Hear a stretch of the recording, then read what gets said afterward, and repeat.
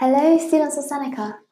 This is Lee Mai, and welcome to this episode of The Night Before Your English Literature A-Level Paper 1, where we'll be focusing on Othello.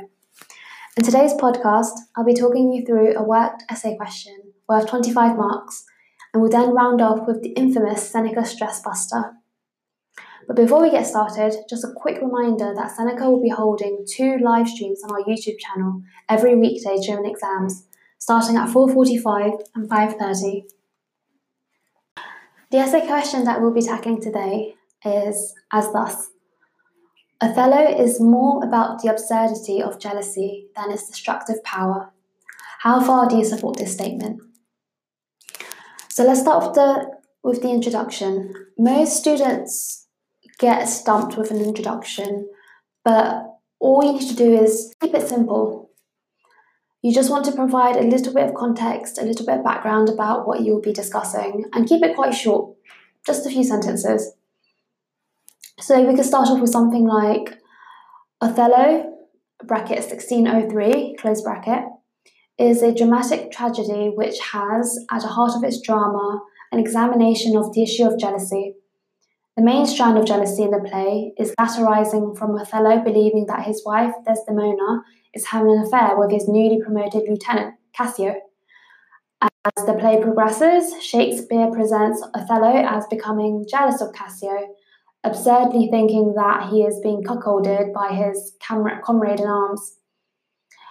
And then you could give a little bit of context. So you could say in a Shakespearean comedy, such absurd jealousy would usually result in farce and chaos in a green world, but here, this absurdity doesn't stop. It actually results in destructive power, with Desdemona and several other characters' lives being cut short.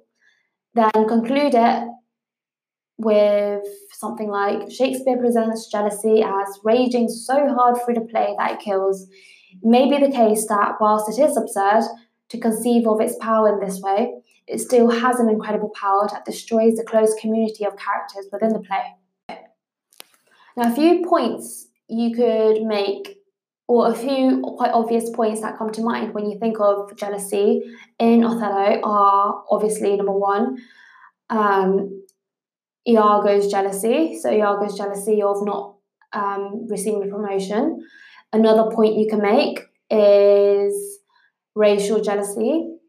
And perhaps the most prevalent of all, which obviously leads to Othello's demise, is his jealousy in thinking that Desdemona was cheating on him. So point one, Iago's jealousy.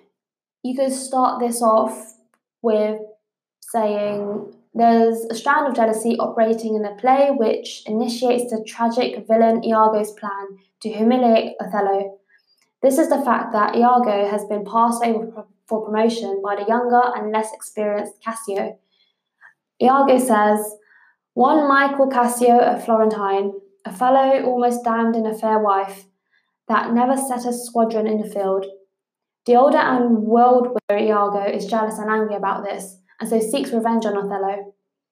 On the other hand, this rage about promotion is clearly absurd because Othello still initially values Iago's allegiance, but on the other hand, this act unleashes a destructive power within Iago that proves unstoppable in the tragedy. He becomes utterly fixated on humiliating Othello, Desdemona, and Cassio. Shakespeare therefore presents him as a manifestation of evil, a classic tragic villain. Moving on to point two, we could talk about racial jealousy. So the play begins by exploring the theme of jealousy.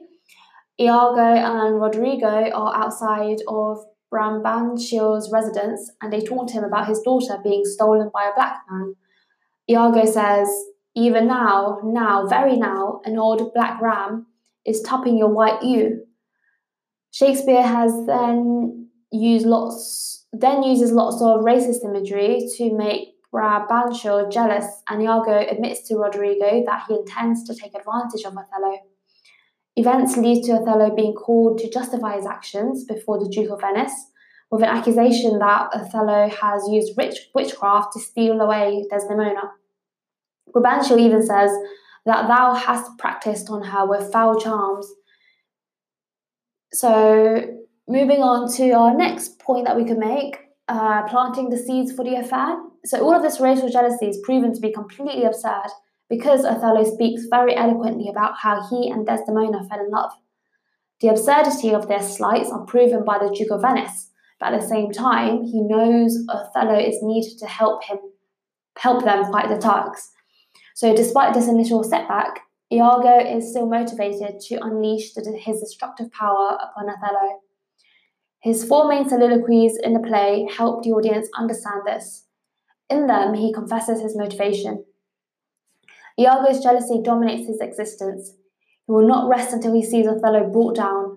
There's even a thread in the play that, at some point in the past, Othello slept with Iago's wife, Emilia. And we have a quote, I hate the more, and it is thought abroad that twixt my sheets he has done my office. End quote. Although this isn't fully explained. If this did happen, it would obviously motivate Iago's jealousy, and Shakespeare consciously shapes the audience's feelings in this manner, and arguably almost succeeds in getting the audience to side with Iago. And then leading on to probably the most prevalent example of jealousy in Othello, that being Othello thinking that his wife has been cheating on him or unfaithful. So next point, we could talk about suspicions arising in Act 3. So the bulk of the rest of the play, particularly Acts 3 and 4, are filled with Iago working on Othello to insinuate that Desdemona is sleeping with Cassio. Shakespeare has Iago drop false leads and clues and makes accusations to convince Othello that this affair is going on behind his back and that Desdemona is unfaithful to him. A classic moment in the play is when the party arrive in Cyprus and Cassio politely greets and kisses Desdemona. This gives Iago the chance to work upon Othello's mind. However, when we step back from the play, we actually see that it is absurd for Cassio and Desdemona to be having an affair. Desdemona has mainly been with Othello since marrying him, and in the short time it has taken for them to travel to Cyprus, there's been no time for an affair or for them to sleep together. This is what makes Othello's jealousy so ludicrous. Iago has a way of convincing Othello that things have happened, and Othello believes everything that Iago says because he is fixated on the issue and underconfident about his marriage. This leads us nicely on to how Iago successfully sows these seeds of doubt in Othello's mind, inevitably sealing Othello's fate. So if Othello could only step back and see logically what had happened, then the play would not be heading towards tragic destruction. However, by the end of Act 3, dominoes are already toppling. This is why the tragedy in the play is so absurd. All the while, Iago talks about jealousy to his commander. And you can use a quote here. So, oh, beware, my lord, of jealousy. It is the green-eyed monster which doth mock the meat it feeds on. Close quote. All the while, Othello says that he will not be jealous with lines such as this. Open quote. I'll see before I doubt. When I doubt, prove. And on the proof, there is no more but this. Away at once with love or jealousy. End quote. However, the audience knows that the feeling is growing inside of him. At the end of the act, Iago has worked his magic. Othello says, and I quote, and your unblessed fate highs, strumpet I come, end quote. In Act 4, we can see that Shakespeare keeps on manipulating with Iago. So Iago knows that what he's doing is absurd, but he's now a puppet master, and Othello is very much his puppet. Iago plants the handkerchief in Cassio's lodgings, then tells Othello to watch Cassio's reactions while Iago questions him. From me and everyone else at Seneca, we wish you all the very best of luck. Bye. The climax of the play then comes, and here we see the full force of jealousy's destructive power. Othello confronts Desdemona and then strangles her in their bed. When Emilia arrives, Desdemona defends her husband before dying, and Othello accuses Desdemona of adultery. He says, she's like a liar gone to burning hell. End quote. Emilia calls for help, When Othello mentions the handkerchief as proof, Emilia realizes what her husband Iago has done and she exposes him. Iago then kills her. Jealousy here is no longer absurd and comical. It is very much real and tragic. We can also draw on other examples of jealousy in the play. We could talk about minor jealousies. So, for instance, minor jealousies with Brabantio, where he's ethnically jealous and is therefore racist in his view of Othello. Or we could talk about minor jealousy in Bianca. Bianca is a relatively minor character, but the issue of jealousy does also impact on her. So in Act 3, Iago reveals to the audience that as he has the handkerchief that Othello gave to Desdemona as a token of love, he will lose it in Cassio's house. Cassio finds it, admires it, and so he asks Bianca to make a copy for him. And this ignites jealousy in Bianca because she's already angry with Cassio for ignoring her. But this jealousy is hardly absurd because it's valid to be jealous of an affair. And to conclude, you can talk about how Othello is very much about jealousy's destructive power. Jealousy, after all, leads to death, horror, and self-analysis. It creates classic moments of reflection and understanding for both the tragic hero, Othello, and the tragic victim, Desdemona, both of them manipulated by a tragic villain, Iago. That said, sometimes the absurd nature of jealousy can kickstart to destruction. To say that one form of jealousy dominates over the other is false.